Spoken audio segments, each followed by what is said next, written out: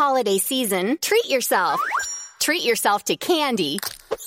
Celebrate the holiday season with the Holiday Crush. They've sprinkled candy with a holiday theme and fun-packed challenges every week for 5 whole weeks, finishing on January 4th. The more challenges you complete, the better your chances of unwrapping delicious rewards. So, are you ready to crush the holidays? Play the Holiday Crush now. Download it from the App Store, Google Play, or Windows Store for free. Terms and conditions apply.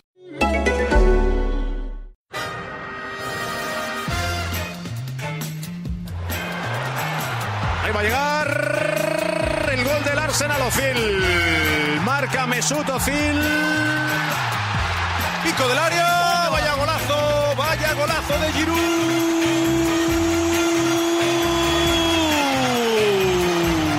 del escorpión. This is Arsecast Extra.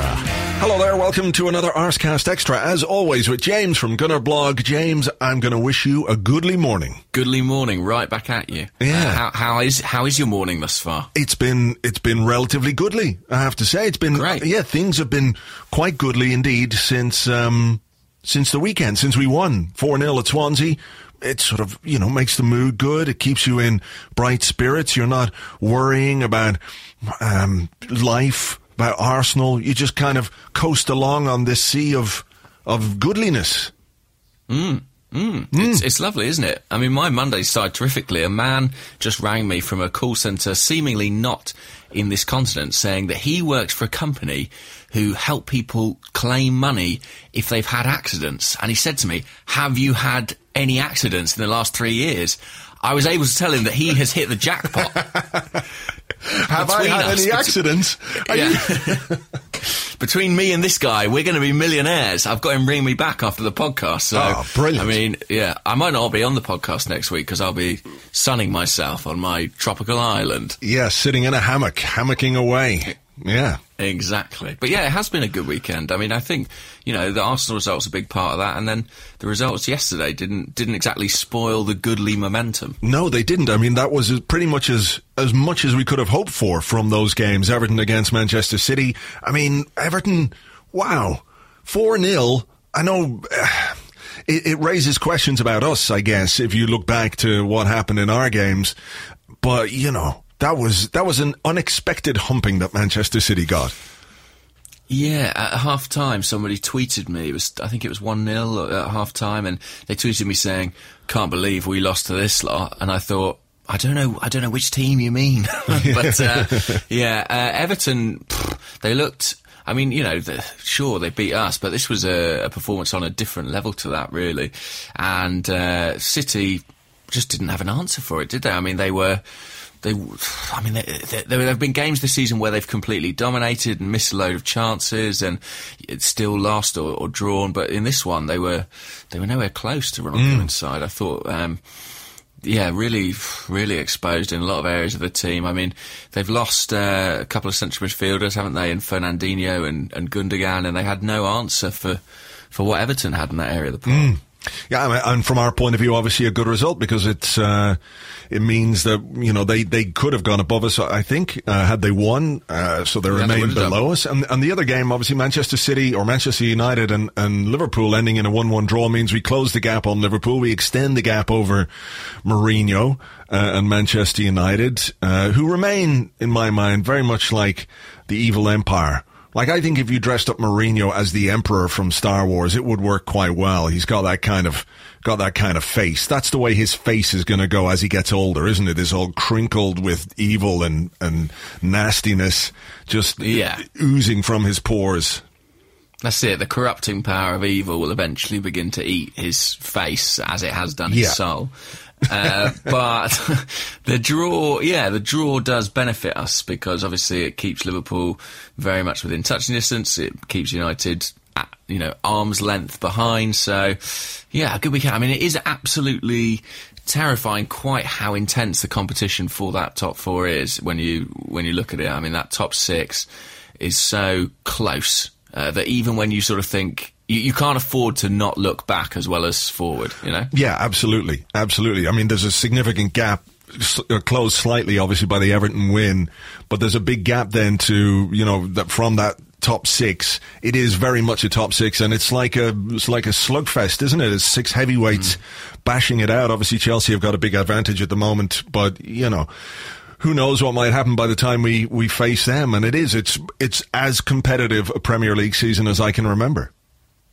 Yeah, really is. So it's that odd thing of being caught between chasing the league and looking behind you at the top four. I mean, Chelsea have got that massive advantage, but I guess we should probably mention Diego Costa's shenanigans. I mean, who knows what sort of destabilising effect that might have. Didn't seem to have much effect this weekend, unfortunately. Well, no, that's because they were playing a really quite crap team in Leicester.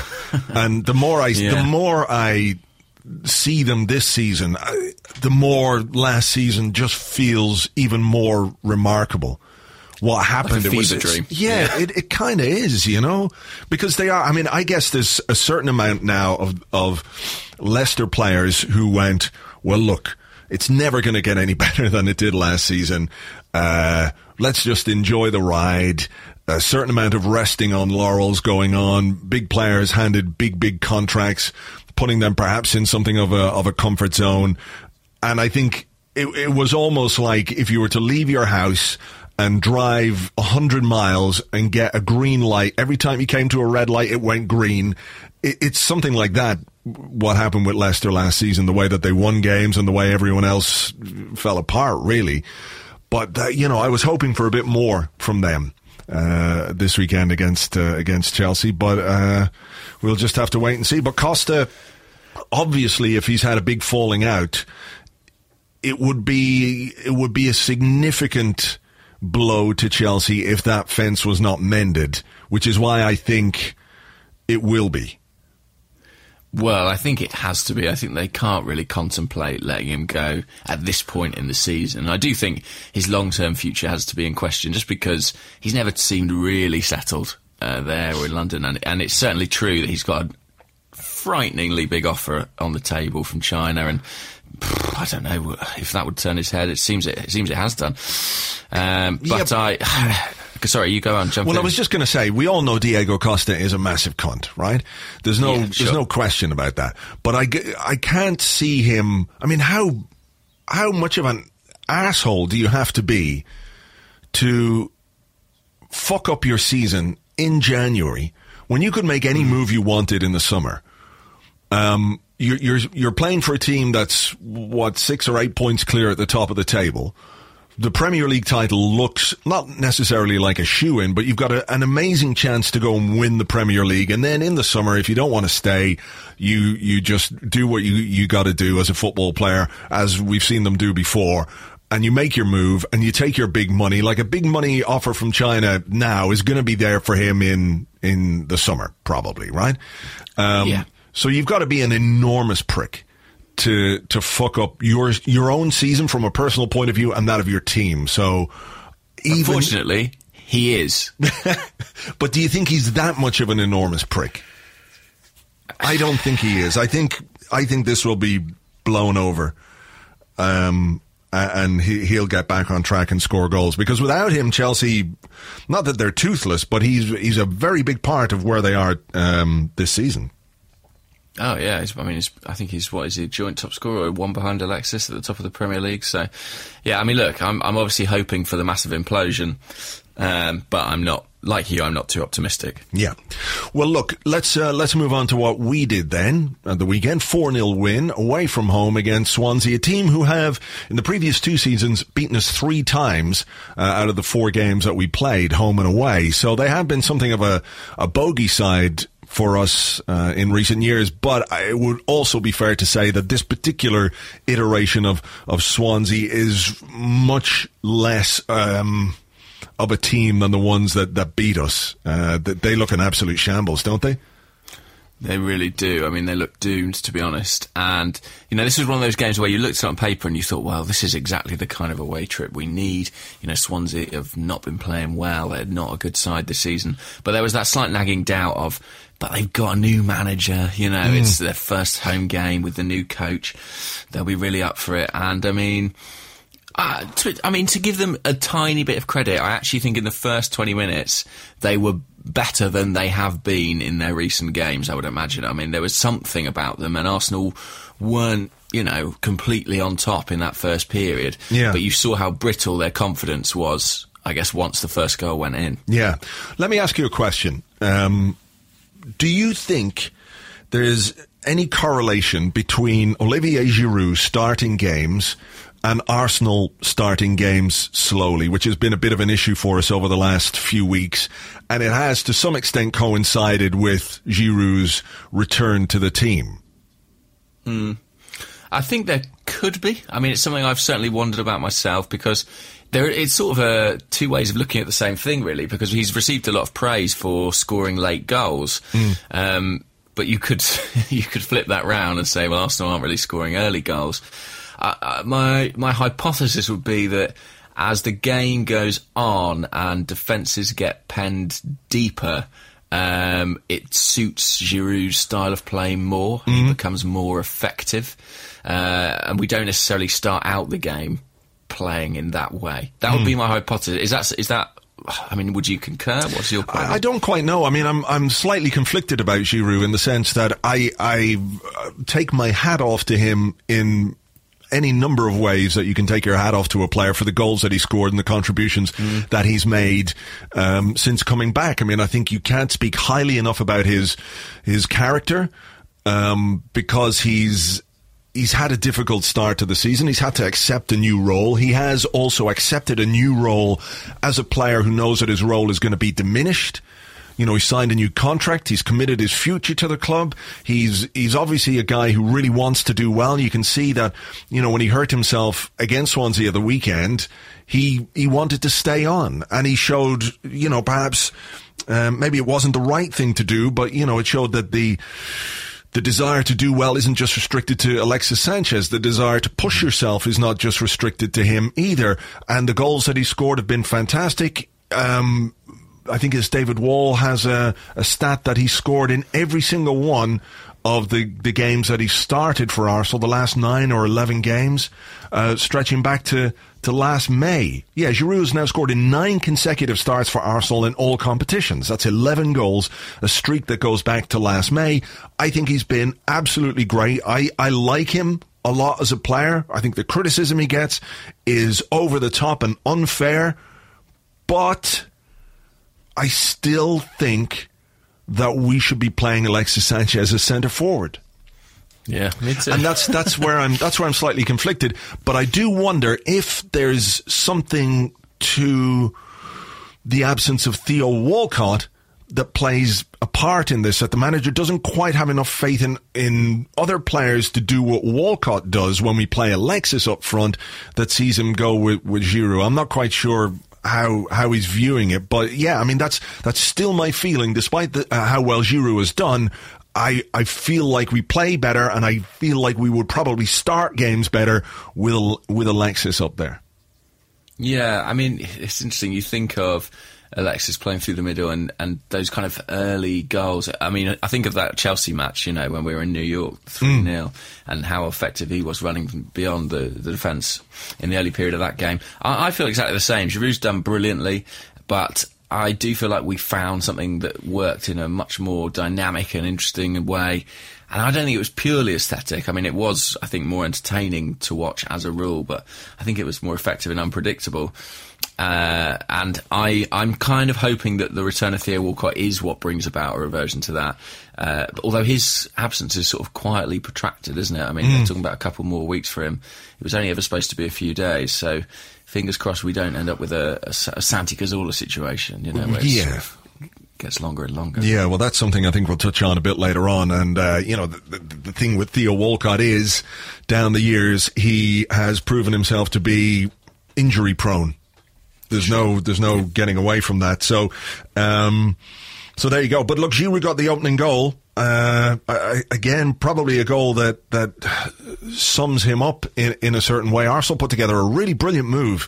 Lovely move involving Ramsey and Iwobi, and Mesut Ozil played it back to Ramsey, who squared it, and Giroud just couldn't make the contact, but got himself back. I think that's where he got injured. Yeah. Just when he collided with the keeper, I think, going for that ball. It was a brilliant pass from Ozil amazingly. Yeah. You know, it's sort of the thing that you don't really even comment on because you're so used to seeing it, but a brilliantly weighted pass for Ramsey in the build-up there. Yeah, it was good. Ball came to Alexis, cross back in, Ozil's header, and it fell to Giroud, who banged it home with his right foot. So, I mean, that was a timely goal, obviously, to get one just before half-time, and after that, I don't think Swansea didn't really do an awful lot. And in the second period, we had what I thought was a really outstanding performance from Alex Iwobi. Yeah, no, you won't find any argument for me on that. I mean, I've really, really enjoyed watching Iwobi in the last few weeks. It's funny because it wasn't too long ago we were chatting on here about him looking a bit tired and a bit jaded, and he came out of the side for a few weeks, and Alex Oxlade-Chamberlain appeared to be taking advantage of that, but Iwobi's really stormed back, and I think part of that's physical. I think part of it is confidence as well. There were a couple of goals which helped him.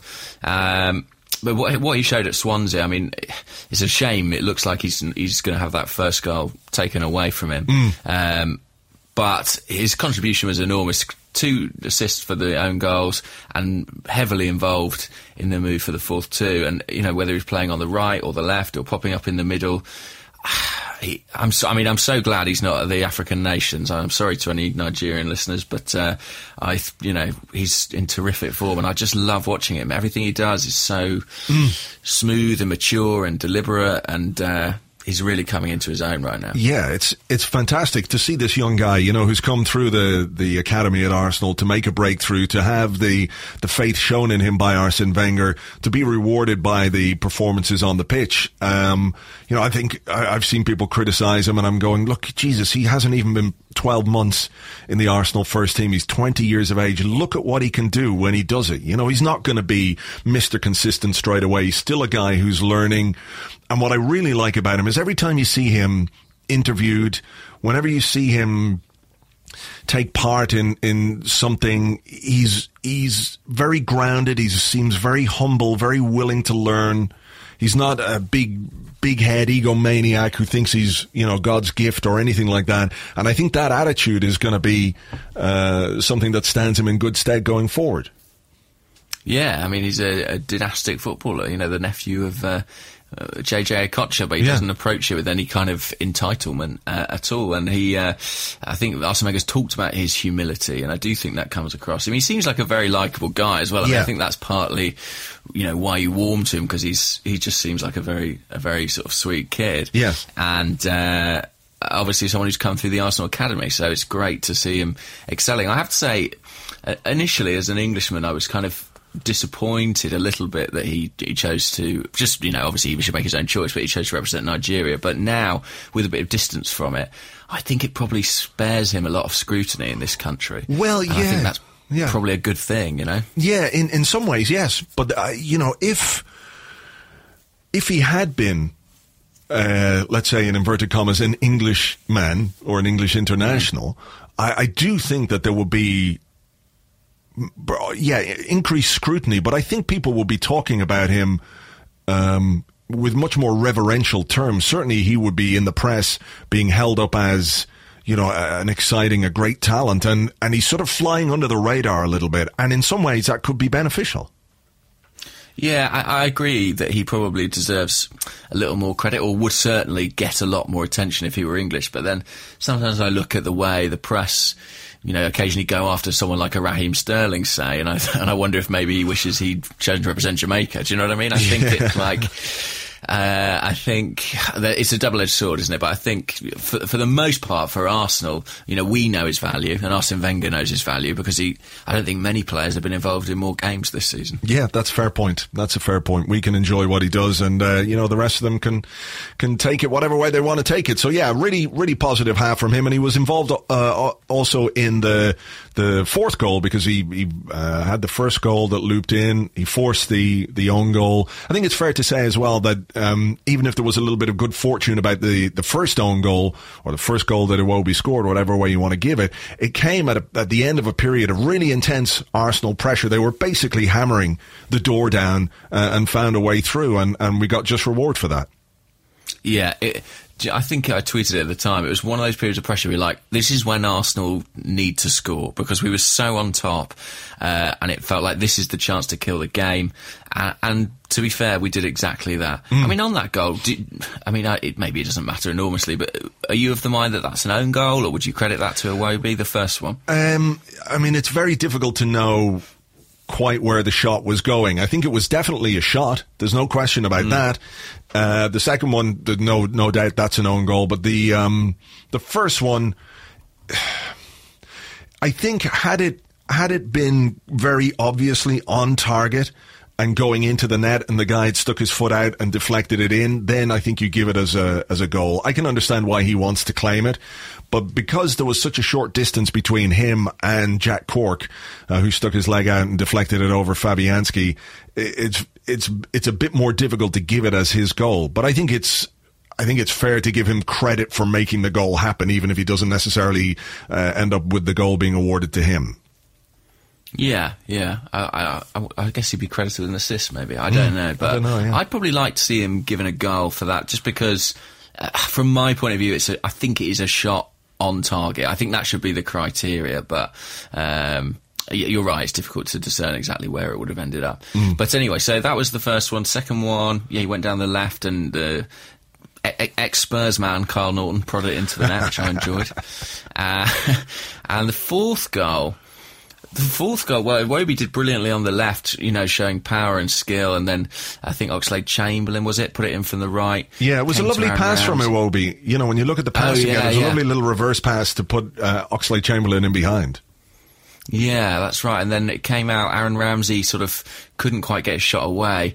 And the finish from Alexis Sanchez looked absolutely routine, but I thought was actually a quite brilliant piece of skill to sort of take it on the volley and the turn and just lift it beyond Fabianski. Yeah, it was great. It was real instinctive finishing that. He saw the ball coming and just hooked it in. It was really good. I think it's because it's the fourth goal in what appeared to be a fairly routine win. It got slightly overlooked, and maybe also overlooked because Sanchez is capable of doing that and much more. He's been excellent this season, and that was just another really brilliant goal. So I think that's 15 goals for him already this season. Which brings us, of course, to the substitution. How do you feel? I mean, I watched your on the whistle video, and you seemed a little bit put out by it in the heat of the moment, in the cold light of day. What's your thoughts? Look, I still think it's over the top, I understand it, but I was like, come on, man, give us a break. And part of the reason I feel like that is because I know that sort of incident is going to create a whole media storm that's not necessarily justified, but that we will have to endure because things will be read into his behaviour. And my suspicion is that he probably doesn't care or think about that because he's a very passionate person. But cynically, I'm a bit like, I don't want to have to talk about Alexis Sanchez's future again for a little bit. Sure. But I mean, do you think the most cynical outlook on it is that he is creating an atmosphere or scenarios in which he can point to those and go, look, I care so much. It's only because I care so much, and that's why I've got to leave, or that's why I've got to get 300 grand. I think that's the most. He's Diego Costering his way out somehow. That's the most cynical. I did mention that, but I don't think that that's the case. I mean, frankly, my impression of Alexis is that if he decides he wants to leave, he'll probably do that and not feel too bad about it, and it'll be fairly clinical anyway. Do you know what I mean? He's a professional. I don't think there's going to be a Robin Van Persie style letter to the guys. I think he's just going to go if he wants to go. So I don't think that's it. I think it's literally just, look, it's just a bit of petulance, isn't it? It's a thing of I want to play. I don't want to be taken off. I mean, it is crazy that he can't see the logic to it, but I guess that is also endearing about him as well. Yeah, I mean, I'm pretty sure that he can see the logic, but probably needs a few minutes to calm down and see what it is. I mean, to my mind, there's absolutely no question that was the right decision from Arsene Wenger to take off Ozil and to take off Sanchez. The game is won. We're 4-0 up. The last thing you want is for him to turn an ankle or pull a hamstring, or for some wanker to like push him off the pitch like at Norwich last season or the season before, and he could end up hurting himself. You know, it's over. It's done and dusted. We have bigger fish to fry and more difficult games coming up. And in some ways, taking him off is almost like a compliment. It's saying to him, you are so important to this team that we don't need you to run yourself ragged. I think it was interesting. Arsene Wenger said he's a guy who wants to fight everywhere, sometimes where he shouldn't.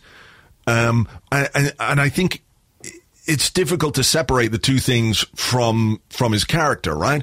That this desire that he has to be involved and to win, you know, that everybody loves him. He's a winner. He shows such passion, all that kind of stuff, that in some ways it is tied in with that reaction when he comes off. Yeah. It is. And I do agree with you to a certain extent. It's over the top. And it is perhaps there's a little bit of cynical posturing to it. I do have my nagging doubts, but ultimately I don't think it really matters that much. I think probably someone will have a quiet word, that if and when this happens again, look, just take it for what it is, and come off the pitch and sit on the bench with your teammates and enjoy the fact that, you know, you've played a part in helping us win 4-0. But I don't think it's a huge issue. Does he like his teammates? Like, I can't ever tell. Do you know what I mean? Like, does he ever seem happy with them on the pitch? I don't know that he really likes anyone apart from his dogs. It feels like I don't want to pry into his private life, but I don't know anything about his private life at all apart from his dogs. I mean, maybe he's just not a people person. I think he probably is very, very much an individualist. I think we can see that in the way that he plays. He was at the basketball during the week. Did you see that? All the Arsenal players went to the basketball, to the NBA that was in London, and he was out with them. He was there with his agent, which might be a sign that perhaps the agent is in London to have some talks about his future. So, but he was there with the chaps, and, you know, look, who knows? He does, sometimes if you see the, when the game is over and the TV cameras are around and the players are shaking hands with each other and what have you, you know, he's happy enough to high five with the guys and, you know, do the old, yes, we've won, little bit of a hug and what have you. Sure. But he does strike me as, yes, on the pitch, he demands the absolute best from everyone, while at the same time not necessarily doing it himself. I mean, there were a couple of times where he was unhappy at a pass that went astray, but he's quite capable of making terrible passes himself. You know, this is just part of the yin and yang of him, I guess. I wouldn't say it's a case that he doesn't like his teammates, but I don't think he's perhaps the most demonstrative in that regard. Would that be fair? Yeah, I think that's true. It's just that, like, you said that thing of like, oh, you know, he could go and sit on the bench and enjoy the fact that the team have fallen up and he's won. I just suddenly thought back and I thought, I don't think I've ever seen him sat on the bench, you know, having been substituted, like high-fiving and, you know, kicking back with the guys. But I guess that's just because he wants to be, above all else, he wants to be on the field. And I do think that attitude is what we admire about him and what makes him a great player. I mean, I think, you know, obviously technically he's very, very good, but I actually do think it's his sort of competitive streak and individualist nature that elevates him actually to make him a great player rather than a good one. Sure, and I think it's fair to point out as well that people, just because they don't react in the way that Alexis reacts, or they don't necessarily, they're not quite as upfront about their desire to win, or not so visibly, it's not so visibly apparent, doesn't mean that they don't care either. You know, you don't get to this level of football if you're happy just to, well, whatever. You know, I think they all do, but it's different. And obviously when it's as public as Alexis makes it, it's divisive. I mean, it was quite funny to see a lot of fans react afterwards by saying, well, he can fuck off and he can go and all this kind of stuff. It's like, it's bizarre. Really? I didn't see that. That's wow. Yeah. Well, now, in fairness, a lot of it was on Facebook, which is at times a home for the most extreme opinions, shall we say. But, to me, it's bizarre. Like, I can understand why you might not like what he did, but the idea of telling him to fuck off or he can go, that is very much cutting off your nose to spite your face territory for me. Well, I mean, once we've sold him for that, and then we've sold Olivier Giroud for his Scorpion celebration, and then we can sell Mesut Ozil for him saying that he won't decide his future until Arsene Wenger decides his. Yeah. We can, finally do the cull on this squad that we desperately need. Absolutely, yeah. Ozil, he's too languid. That's what it is. His body language is all wrong. We should sell him and get 11 Alexis Sanchez's. He was delighted to come off, Ozil. Delighted to come on. Oh, God. Anyway, look, a good weekend, all in all. And I think when you look at the next two fixtures that we have in the Premier League, we've got Watford and then we've got Burnley, then there's an FA Cup game and then there's Watford. We're in a good position after that stumbling week where we lost to Everton, we lost to Manchester City. Obviously the Bournemouth game wasn't particularly great, but we're beginning to move in the right direction again. So it's a positive. It's been a positive weekend for the most part. Yeah, certainly. I mean, 2 home games coming up in the league at least, and 2 sides that don't travel brilliantly. So yeah. I mean, look. This is the period where we're saying we're trying to make ground on Chelsea before we play them at Stamford Bridge, which is February 4th. A couple more chances to do that. I mean, I'm not massively anticipating Chelsea dropping points anytime soon, but if we can at least have a head of steam when we go there, we've got a better chance of getting some kind of result. Yeah. All right. Well, just one final thing. A lot of people said that we should just bring Alexis's dogs to the game, so when he is taken off, he can just sit there and play with the dogs. So yeah, that's a very good idea. Are you allowed dogs on the bench, I wonder? Probably not. I don't know. Oh, you could say they're assistance dogs, aren't they? I mean, like, if Alexis was blind, he'd be allowed to have his dog. Exactly. All we need to do is blind Steve Bold, and then we can get the dogs on there as his guides. Absolutely. It seems like a small price to pay. Say goodbye to your eyes, Steve Bold. Yeah. It's for the greater good. All right, well, look, we're going to leave it there. We'll come back with part 2 and your questions right after this. So happy. So happy. This is fantastic. So happy. Fantastic. The fans so happy. This is fantastic. So happy.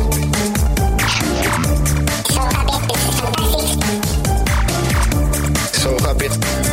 This is fantastic. Fantastic. So happy I go to golf with my dog. This is John Grills from the Creepy Podcast. With Best Christmas Ever on AMC Plus, every day feels like Christmas morning. From new holiday favorites like Elf and National Lampoon's Christmas Vacation to modern iconic family classics like The Polar Express and The Year Without a Santa Claus, you can spend the holiday season opening only the good stuff. Plus, you get a stocking stuffed with highly acclaimed AMC series like The Walking Dead and Mad Men, new series like Gangs of London and The Walking Dead World Beyond. And you're also getting your favorite iconic Christmas movies without having to search. AMC Plus is available on all your devices. Sign up today at amcplus.com. AMC Plus, only the good stuff. This holiday season, treat yourself. Treat yourself to candy. Celebrate the holiday season with the Holiday Crush. They've sprinkled candy with a holiday theme and fun-packed challenges every week for 5 whole weeks, finishing on January 4th. The more challenges you complete, the better your chances of unwrapping delicious rewards. So, are you ready to crush the holidays? Play the Holiday Crush now. Download it from the App Store, Google Play, or Windows Store for free. Terms and conditions apply. Welcome back to the Arsecast Extra. This is the part of the show where we answer questions that you send to us on Twitter at GunnerBlog and at Arseblog, and also on the Arseblog Facebook page, which is facebook.com/the Arseblog. James, I'm going to give you the honor this morning. You go right ahead with the first question. Oh, okay. Thank you very much. Well, you're welcome. You're welcome. It's been a great day. What an honour. This question comes from George Bushell, then, who's at that guy, George B, on Twitter. And he asks, what are the chances of Wojciech Szczesny returning this summer to reclaim his number 1 jersey and with it the first choice goalkeeper spot? Slim, I would say. I like Szczesny. I have never closed the door on Wojciech since his departure. I would like to see him come back, to be honest. And that could he's be having a very good season, by all accounts. Yeah. It's almost as if, he's playing regular football and he's grown up a bit and has matured a bit as a player. I think he's going to be 26, 27 next birthday. He'll have had 2 seasons away in Serie A. It gives him a different footballing perspective, I guess. So yeah, I wouldn't rule it out 100%. I think much will depend on what David Ospina wants to do, because obviously he's been given the Champions League games this season and he's playing in the FA Cup and he's essentially our cup goalkeeper. But I do wonder if for him at this stage of his career, if that's enough. He's number 1 for his country. He'll want to be playing week in, week out. I guess that's what most players do. I don't think Ospina doesn't strike me as a Stuart Taylor kind of a guy who's happy to just never play. So I think there's a decision to be made there. If you can see Ospina being given the number 1 jersey at Arsenal, would that convince him to stay? Maybe it would, but I'm not sure that's what's going to happen. So if he decides to go, we then have a Petr Cech who is not getting any younger, and then we have a bit of a gap to Emi Martinez, who is just signed a new deal, of course, and a promising goalkeeper, not young. He's 24, I think now, Martinez, but again, there's an experience gap there with him, isn't there? He hasn't played a huge amount. So I think we definitely need a goalkeeper to challenge Cech, and I do wonder if Szczesny, with his love of Arsenal, having grown up at the club, would be the ideal candidate for that. So I'd like to see it happen, but I'm not necessarily sure it will. So that's what I think. If you could choose, if you could choose for next season to have Cech, Martinez, and then one of Ospina or Szczesny, which one would you choose? Szczesny.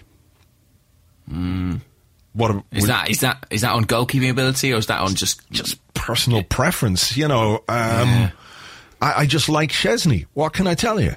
I know some people will think Szczesny. I just like Szczesny. I mean, what's wrong with that? I don't have to justify that to you or anybody else. God damn it! I just like him. What can I tell you? People have their favourites, and people might say, "Well, look, he's a dickhead," or he's a. I wrote a blog about it last week, the 10 reasons why we should bring him back. Some of it was slightly tongue-in-cheek, but part of it is just I really like him. I think he's a good character. I think he's got a bit of mentalness to him, which I think is probably necessary in most goalkeepers. And look, I just like him. What can I can't explain it any better than that. And I don't necessarily hate Ospina. That's the nature of love. Yeah, it is. Yeah. The heart wants what it wants, James. I know. Well, I like him too, actually, and not as much maybe as me. absence. No, I don't think so. Clearly, but I think absence makes the heart grow fonder as well, and I sort of I find myself yearning for him more than I ever did. But I always viewed his mentalness as a similar kind of mentalness to the one that made Jens Lehmann great. The question is really if he would come back to play the Ospina role in the squad, having been first choice at Roma for 2 years. Yeah, that's fair. Like if Arsene Wenger keeps faith with Petr Cech, as seems likely, to be honest, then Szczesny's chances are limited at Arsenal anyway. But I don't know. Do you think the fact that he's been sent on loan for 2 years in a row suggests that there is a chink of light for him, that Arsene Wenger would have dispensed with him permanently if he didn't think maybe he'll come back? Yeah, I mean, my information is that they didn't close the door on him when they sent him on loan. It was not a case, right, let's get him out of the club any way we can. They put a lot of work into Wojciech Szczesny. He became first choice at 19 or 20 years of age, which shows that they saw talent in him and potential in him. And it went a bit arseways. And sometimes that happens, and maybe a player needs to mature and needs to grow up. So I don't think the door is closed on him coming back, but again, it depends on the circumstances, I think. Yeah, well, there we go. Maybe we'll see Wojciech next year. Maybe we will. That would be nice. Okay, here is a question from Gaz Roberts, who's at Gaz Roberts 1. And he says, with his injury record, would you renew Cazorla, and who would be a suitable long-term replacement? The replacement thing we don't necessarily have to touch on because it's very difficult to find a player exactly like him, which is something we've spoken about. But it's a concern, isn't it? The news that we got last week that he's had to undergo another little procedure for the Achilles, and Arsene Wenger has put his participation in this season in doubt a little bit because of this injury. It's a real blow. It's a real blow, and it's a real shame because he's so fantastic to watch, and also because, you know, Per Mertesacker as well is in the final year of his contract. They've not had much luck, have they, those two guys? And I guess maybe that's a sign. It could just be misfortune, or it could be a sign that physically, you know, things are beginning to take their toll on them slightly. Would I extend his contract? Possibly, yeah, probably, because he is such a unique talent. And as much as you love Szczesny, I love Santi. You know, I think he's brilliant. I think he's marvellous, and I think that if he can, I guess he'd have to come back and sort of demonstrate some sign that he was going to return to fitness before the end of the season. I mean, everything suggests that the Arsenal team knew that he had this underlying issue, that this was a possibility, that this could happen this season.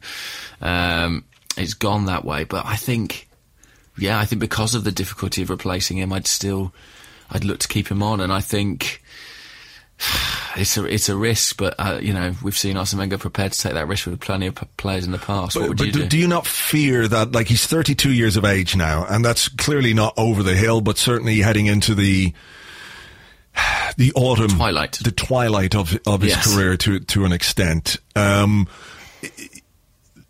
Is there not a danger that by keeping him, and I love him too, I love watching him, I think he's absolutely sensational as a footballer, but people have said, you know, we're quite reliant, we have to find a way to play without Santi Cazorla.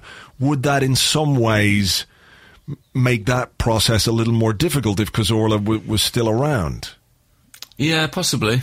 There's certainly an argument that could be the case. I guess I would sort of keep him around, but not necessarily lean on him quite so heavily, because you know, he's out at the moment, and as much as it's a problem for us, it is also a positive thing that we're seeing other people get a chance to establish a midfield partnership. I mean, Ramsey and Xhaka played again at the weekend, and it's very early to make calls on that, but there's definitely potential in it. I thought Aaron Ramsey actually had a really good performance at Swansea, you know, and I think watching him link up with Mesut Ozil again and link up with Alex Iwobi, and he plays well off Giroud too, you know, you saw his potential in that central midfield role. So I guess I'm just finding it hard to acknowledge that and let go of Santi. I think that, you know, given the choice to keep him, I probably would. So do you think you'd be able to be like, oh no, let's call it a day, let's go our separate ways? I don't know. I mean, I think there's been a tendency down the years from Arsene Wenger, from the club, to show loyalty to players at a stage in their career when they've given a lot to the club, and when perhaps, if you were being completely cynical and harsh, you might say that was the wrong decision, you know? But again, on the one hand, people want to talk about Arsenal as a club that has class and all that kind of stuff. So do you know, turf a guy out because he's knackered or his injury problems are chronic? You know, it's a very difficult decision for the club to make. I guess it will depend on what the long-term prognosis is for Santi Cazorla. Is this surgery going to repair that Achilles problem to the extent where he can play at his highest level again? Because that's what we need. And if there's doubts, you know, it will depend on the prognosis, on the medical prognosis. It is really difficult. I mean, I would be inclined to say yes, keep him, but whether or not he would ever be a first choice player for us again, I have my doubts about that. I have serious doubts about whether he could be and whether he should be. That's the other side of the coin, you know, that people talk about. How do you find a replacement for Cazorla? I don't think you do. I think you find a different way to play. You've got to find a different combination in midfield. And whether Cazorla can then fit into that system, I'm not sure. Yeah. I mean, I just can't. When you look at European football, it is difficult to pick out players who are quite as good at him, at what he does. So it felt like, you know, I always said it felt like something that happened slightly by accident, putting Santi Cazorla in that deep-lying midfield role, and I don't think anyone anticipated him being as good there as he was. Yeah, and I think that it was lovely for a time, but we probably have to find something that's more, well, certainly more reliable on the fitness front from now on. Good luck with that in the Arsenal squad. Yeah. Let's have another question. So Mark Lee at Morphic Field says, today is Nicholas Bentner's birthday. Who would you say was the worst striker we have had in the Arsene Wenger era? Oh, my goodness. Who was the worst? I mean, I guess there were shouts for Kaba Diawara. Yeah, I mean, I remember him fair. Fondly, though. I remember him as a guy who, like, kept hitting the bar in the post, but had those gone in, you know. I don't remember him that fondly, because I think, was it that game against Leeds when and he hit the post a couple of times in that game, and then we conceded, was that the one where we conceded the late goal to Hasselbank? And that pretty much fucked our title chances. So I don't necessarily remember Kaba Diawara with any great fondness, to be perfectly honest. But again, he's a guy whose expectations of him were pretty low, weren't they? So yes, I think he came on loan. Yeah, you've got to balance. All permanently, briefly. Yeah, you've got to balance the expectation and perhaps the price tag with what we got from a player. I mean, someone who was really disappointing was, I guess, Francis Jeffers would have been one, considering how much money we paid for him at the time, £8 or £9 million, which was high back then, but obviously was never able to stay fit. So he was disappointing. Who else? Jeffers is a good shout. I mean, Park, inevitably. There'll be calls for Park, but you know, what were expectations for Park, you know? What did you say? Park, hang on, what was it? Sorry, I said Park. On your mouth, you got trouble on your mouth. Trouble on your mouth. So much trouble. Oh, man. Sorry. I had to. That brings back memories. It sure does. Yeah. Park, again, but that was a bizarre, weird transfer for what, £2.5 million in that mental summer of 2011, last minute, last ditch. I don't know who the fuck made that decision, but that really didn't work out at all. But again, it was he was not a guy who we expected to come in and score lots of goals, I don't think. No, I'm just trying to think, really. I mean, you know, by the end, Marouane Chamakh was a disaster, but he burned so brightly early on. Yeah, he did. He had a good start, didn't he? But you know, he was a free transfer. So, you know, remember that when we didn't have any money? Terrible times. I mean, Podolski maybe as well. I think was brought in as a striker, but that experiment didn't last very long. Well, if you assessed him purely on his performances as a striker, you know, as a number 9, then he was probably one of the very worst, because he didn't play at all ever well there. Yeah. There've been a few contenders. I suspect it's someone from the kind of the Chris Ray, Kaba Diawara era, probably. There's probably someone we're forgetting, a Fabian Caballero or something like that. Yeah, but again, those are guys who were not really expected to have any significant impact. You know, True. A big if anything, money. Chris Ray exceeded expectations. Yeah, absolutely. You know, has there been like a big money striker signing that has been a complete flop? Oh, Jose Reyes, maybe.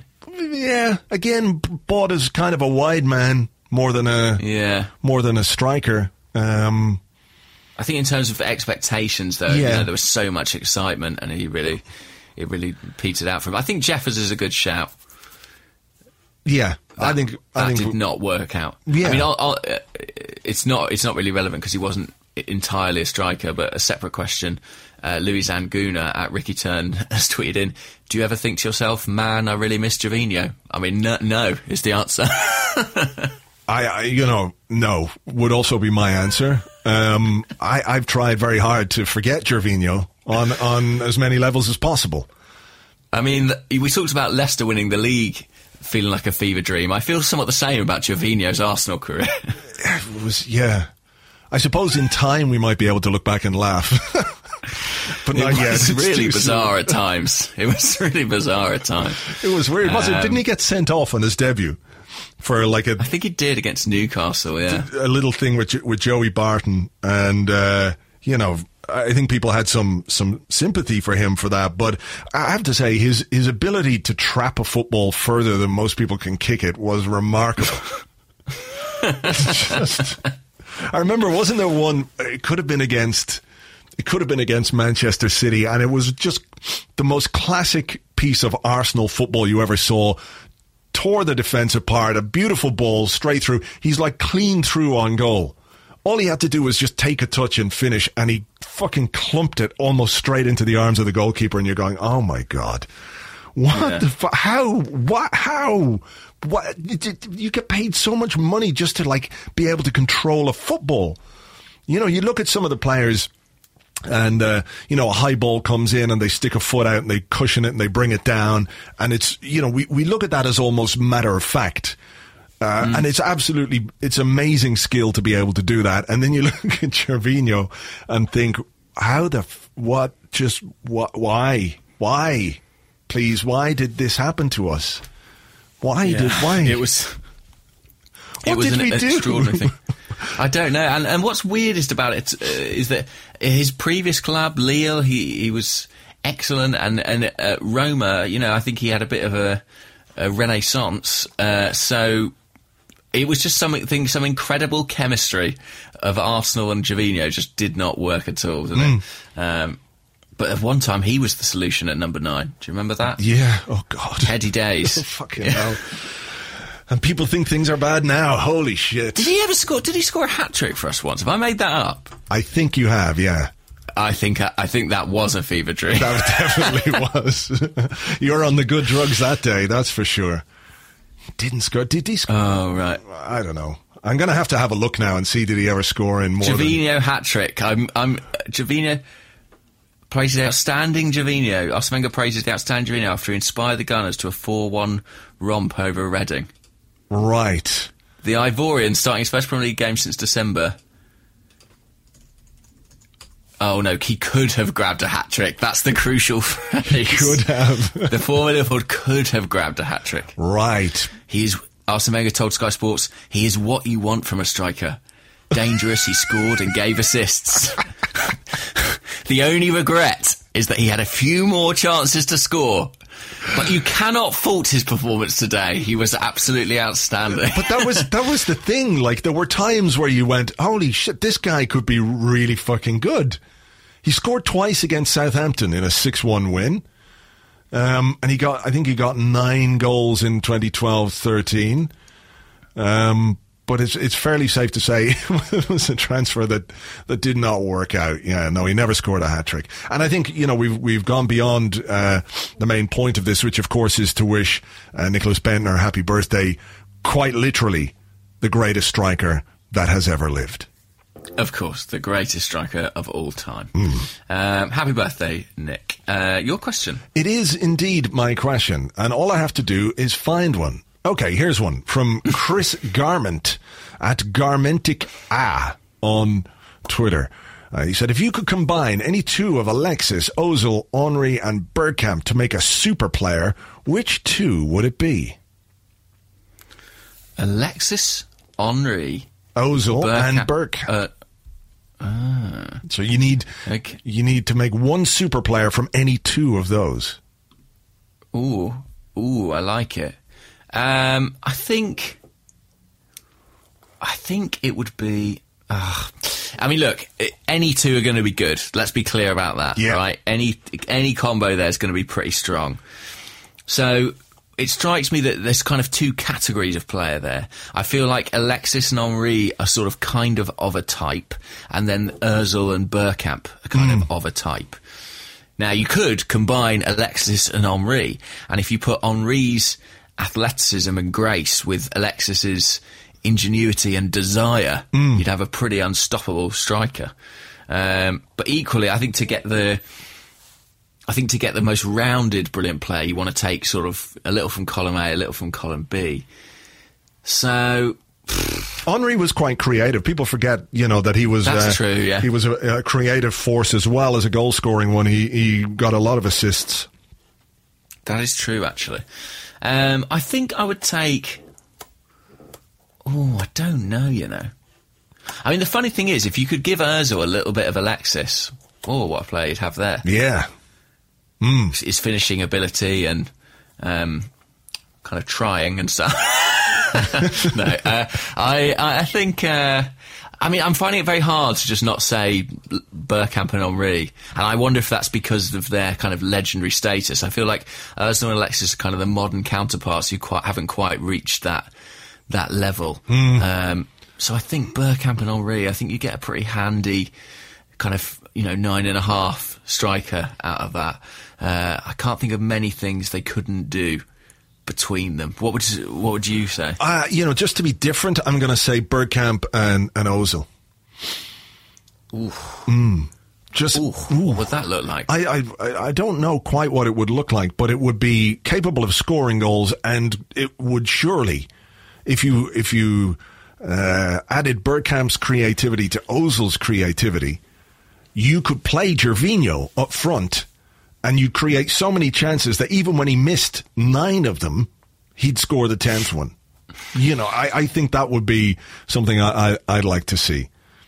I think that's true. I think what Bergkamp would give Ozil is kind of composure in front of goal and a little bit of needle as well. Let's not forget that about Dennis. And I think what Ozil would give Bergkamp, one of the things that strikes out at me is kind of stamina, like ability to cover ground. I mean, Bergkamp was kind of a 10 or a striker, but Ozil is a more of a midfield player. If you look at how much ground he covers in any one game, he's kind of everywhere on the pitch. And having Bergkamp be that mobile would be very dangerous indeed. So, yeah. I like it. I think in the future, I hope that this sort of thing will actually be possible. Yes. That we can make these dreams come true. Yes. I mean, if in Futurama people's heads can live on in jars, pretty much anything could happen. Exactly. All right. And Futurama is, as far as I'm aware, some sort of Tomorrow's World style documentary. It definitely is. It's a glimpse into our future, terrifying future that it might be, but it still is. So the next question is from the Facebook, as the kids call it, and it's from Stefan Bergkamp Grottam. I don't know if Bergkamp's his real middle name. If it is, I congratulate his parents. Yes, that would be a marvellous thing to bestow upon any child. I named this child James Bergkamp McNicholas. I actually might name my child Bergkamp as a middle name. I think it's got a certain. I like it. Bergkamp McNicholas sounds good. Yeah. Maybe I should marry Dennis and breed. So I feel like I know your answer to this. It's a bit like the Gervinho question, but I'm going to ask it anyway. Okay.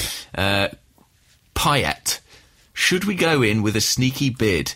He can cover a lot of positions and also maybe become Cazorla's replacement at central midfield.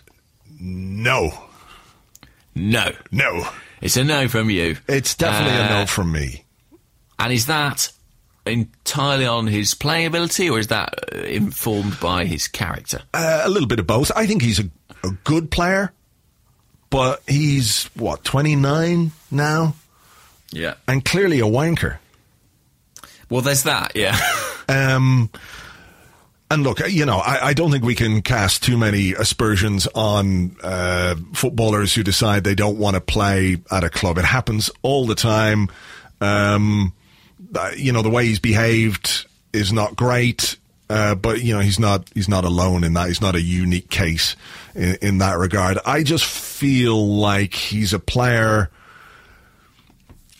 that when the chips are down or when you really need someone to dig in, I think it's apparent that he's not that guy. He's not the guy who's got the character who can really lift a team. He scores some good free kicks, but very good. I don't think that's enough. I also don't think he's a Cazorla. Like, when we talk about Cazorla, we think of him now as a kind of deep player, whereas I think Payet's an attacking player. So I don't think that's a particularly appropriate comparison. I just think, look, Arsene Wenger has said himself, he's looked at Payet many, many times. Maybe he couldn't have anticipated, I don't think anyone could have anticipated the impact he would have at West Ham in that first season. But if he'd wanted him in the past, he could have had him, I'm sure. And he's not done that. I don't see that changing anytime soon. Yeah. And I'm not sure it should, especially in the light of this, the recent turn of events, which doesn't paint him in a particularly positive light. Yeah, exactly. I mean, he's 30 in March. So that's not a guy for the future. And I don't think, like you say, he can play the Cazorla role. I'm just looking at his stats here. So last season he had 9 goals and 12 assists for West Ham. Previous season for Marseille, 7 goals and 16 assists. Season before that, slightly less. For Lille, he 12 goals and 13 assists in 2012-13. So he's a guy who's enjoyed, a good second period to his career as he heads towards 30 years of age. But no, I wouldn't go near him at all. Okay, well, that's that sorted. Indeed. This one comes from Raj Sapidine, who's also on the Facebook. We are the Facebook, of course. And he says, if you could take Serge Gnabry back, as per today's newspaper malarkey, would you? What is the precise? I haven't read the malarkey. The yet. malarkey, it was in the Malarkey Express, basically. Gnabry said he's enjoying playing for Werder Bremen. But look, if Chelsea or Arsenal came back in for me in the summer, I'd certainly consider it. Something like that. Right. So that's his. I mean, he's having a good season in the Bundesliga, according to his stats. Anyway, he's got 7 goals from 15 appearances. I mean, he's a good player. He's very talented, and he seems to be free from injury, which has always been the main thing for him. The only way I could see him coming back to Arsenal is if Arsenal have worked in some kind of canny buyback clause, which we did used to, I think, do things like that.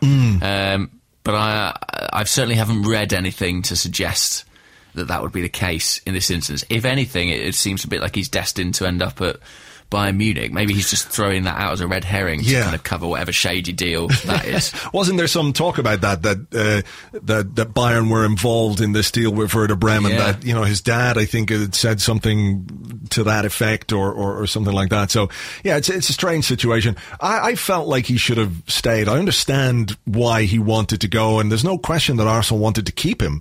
Arsene Wenger was very explicit about wanting to keep him.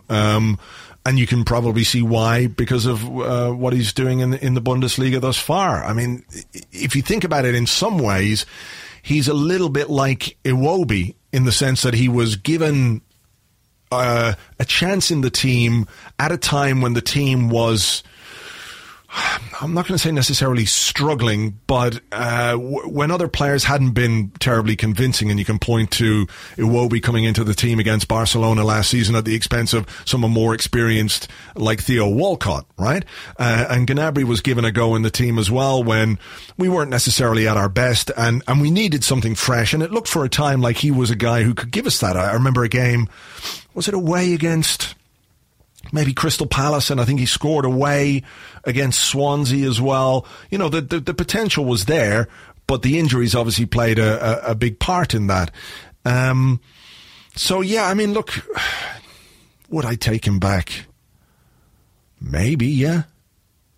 Do you think he would have got games looking at the way the squad's formulated this year? If he had stayed, I do wonder if we would have bought Lucas Perez, for example. Right. Yeah. So I think had he stayed, I don't know that we would necessarily have brought in another attacking player, which would then have given him chances to play games. I think he would have been on the bench a bit. I think he would have played in the Capital One Cup games, the FA Cup games. I think in some of the European games, he might have been given a chance, and then it would have been up to him. I think he would have been given a chance. I think he would have been given games by Arsene Wenger, but obviously we were unable to reach any kind of agreement with him about his future, and the club decided, well, given that, we'll sell him. But I'm a little bit surprised that we didn't include some kind of either sell-on clause or an option on him were he to go on and perform, because that's the big risk, isn't it, about young players when you let them go, when you invest a lot in them and they don't quite make the breakthrough. All those things that you saw in the player in the first place are still there. And if they go on somewhere else to fulfill that potential, then, you know, it's a bit heartbreaking, I guess. So I'm a bit surprised, but maybe that was just part of the deal. Yeah, I mean, Madrid and Barcelona are quite good in that respect, aren't they? When they let players go, they often build something in. You look at what happened with Morata. Yeah, I mean, that was this summer. Yeah, so ridiculously complicated, wasn't it? You know.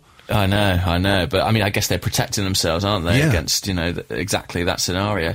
Yeah, it's a shame what happened with Gnabry, but I kind of feel like ultimately he forced his way out of the club. You can understand why he did it, but he wanted to go. You know, he wanted to play every week. Felt like he wasn't going to get that chance at Arsenal. I think the real frustration was the fact that we'd stood by him through a lot of injury problems, and the minute he's fit, he was gone. You know, that's the difference between him and a lot of other young players. But yeah, I think sadly that ship has sailed. I think it'll be at Bayern within a couple of years, probably. Yeah, all right. Have you Let's hope it is Bayern and not another big English team. That'd be more. Yeah, well, interesting that he mentioned Chelsea. So maybe there's been some contact there. Who knows? Scary. Have I got any more? Yeah, this one I quite like. This is from Aman, who's at AmanATD on Twitter, and says, who would you rather see finish outside the top 4, United or Spurs? That's a really good question. I think probably... We can have both, though. Let's cross all our fingers. Of course, that could happen. I think probably United... Yeah, I think so too, actually. Because, I'd love to see Spurs struggle at Wembley again next season's Champions League, you know, and then have to play their Europa League games at Wembley in front of 6 people or whatever it is, you know, or selling tickets for £2 and what have you. So that would be good. But, you know, I think it would be a big dent to the ego of Mourinho and Zlatan and all those guys. And I tell you what, I have to say, I can see why United fans really like him, but Ander Herrera, he's a right little cunt, isn't he? He is. He's kind of Ramirez reborn, isn't he? Yeah. He's doing it he's out there to do... He's clearly been given explicit instructions by Mourinho to be a complete spoiler as much as possible in midfield. But, you know, to get back to the question, I think it would hurt Manchester United a lot more. Tottenham have got this distraction of a new stadium being built, having to play at Wembley, you know, another season perhaps in the Champions League where things don't go well.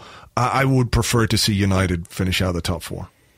Yeah, and I think the fact that Spurs have got to build this stadium means that, you know, that kind of impedes their financial power slightly, even if they get Champions League qualification, as we know, you know, very much to our cost. So I think, I think if we can keep United out, I think we'll be sort of halting their return to the summit, and the longer we do that, the better, frankly. Yeah. Okay. I think that's about it for this week. Although I do have one more, actually. I have one very quick one. Nick, oh shit, I should have read this before I even tried to pronounce, oh, god damn it. Is it the name you're struggling on? It's the name. Nick Zeleznikov. Nick sent in a question. Nick, I should have just gone with Nick, yeah. Who's at RussianBoy_NZ, who says, could our slow start be a tactical ploy to lull the opposition into a sense of supremacy and then tire them? And Scott Baker at Scotty_Baker wants to know, fitness staff have copped some flack in the past, but maybe now due some credit for our strong finishes / late wins. There may be something in that. I think Arsenal look like a fit side at the moment, you know, and we the injury situation. I know we have some injuries now, but I do feel like the injury situation at the club has changed over the past couple of years. It's tended to be more impact injuries than muscular ones that have kept players out. Is it a tactical ploy? Probably not. No. Because really, I don't think there's anything that settles you down and helps you like an early goal. And if you take an early lead, it's so advantageous. And the stats back that up. So I would say no, not on purpose. All right, I would agree with that. Okay, well, look, we'll leave it there. We've got a game against Burnley. Is it Saturday or Sunday? It's Sunday, 2 p.m, I believe. Sunday at 2 p.m. The worst kickoff of the week. Okay. Well, look, cancel your roasts, guys. we will be back next week with another Arsecast Extra. I'll be here with an Arsecast on Friday, looking ahead to that exciting game against Burnley and all the rest of the stuff that's happened during the week. So until then, take it easy. Bye-bye.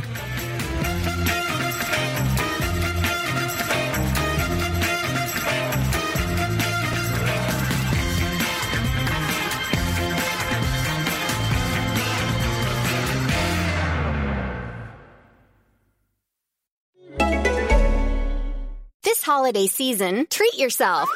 Treat yourself to candy. Celebrate the holiday season with the Holiday Crush. They've sprinkled candy with a holiday theme and fun-packed challenges every week for 5 whole weeks, finishing on January 4th. The more challenges you complete, the better your chances of unwrapping delicious rewards. So, are you ready to crush the holidays? Play the Holiday Crush now. Download it from the App Store, Google Play, or Windows Store for free. Terms and conditions apply.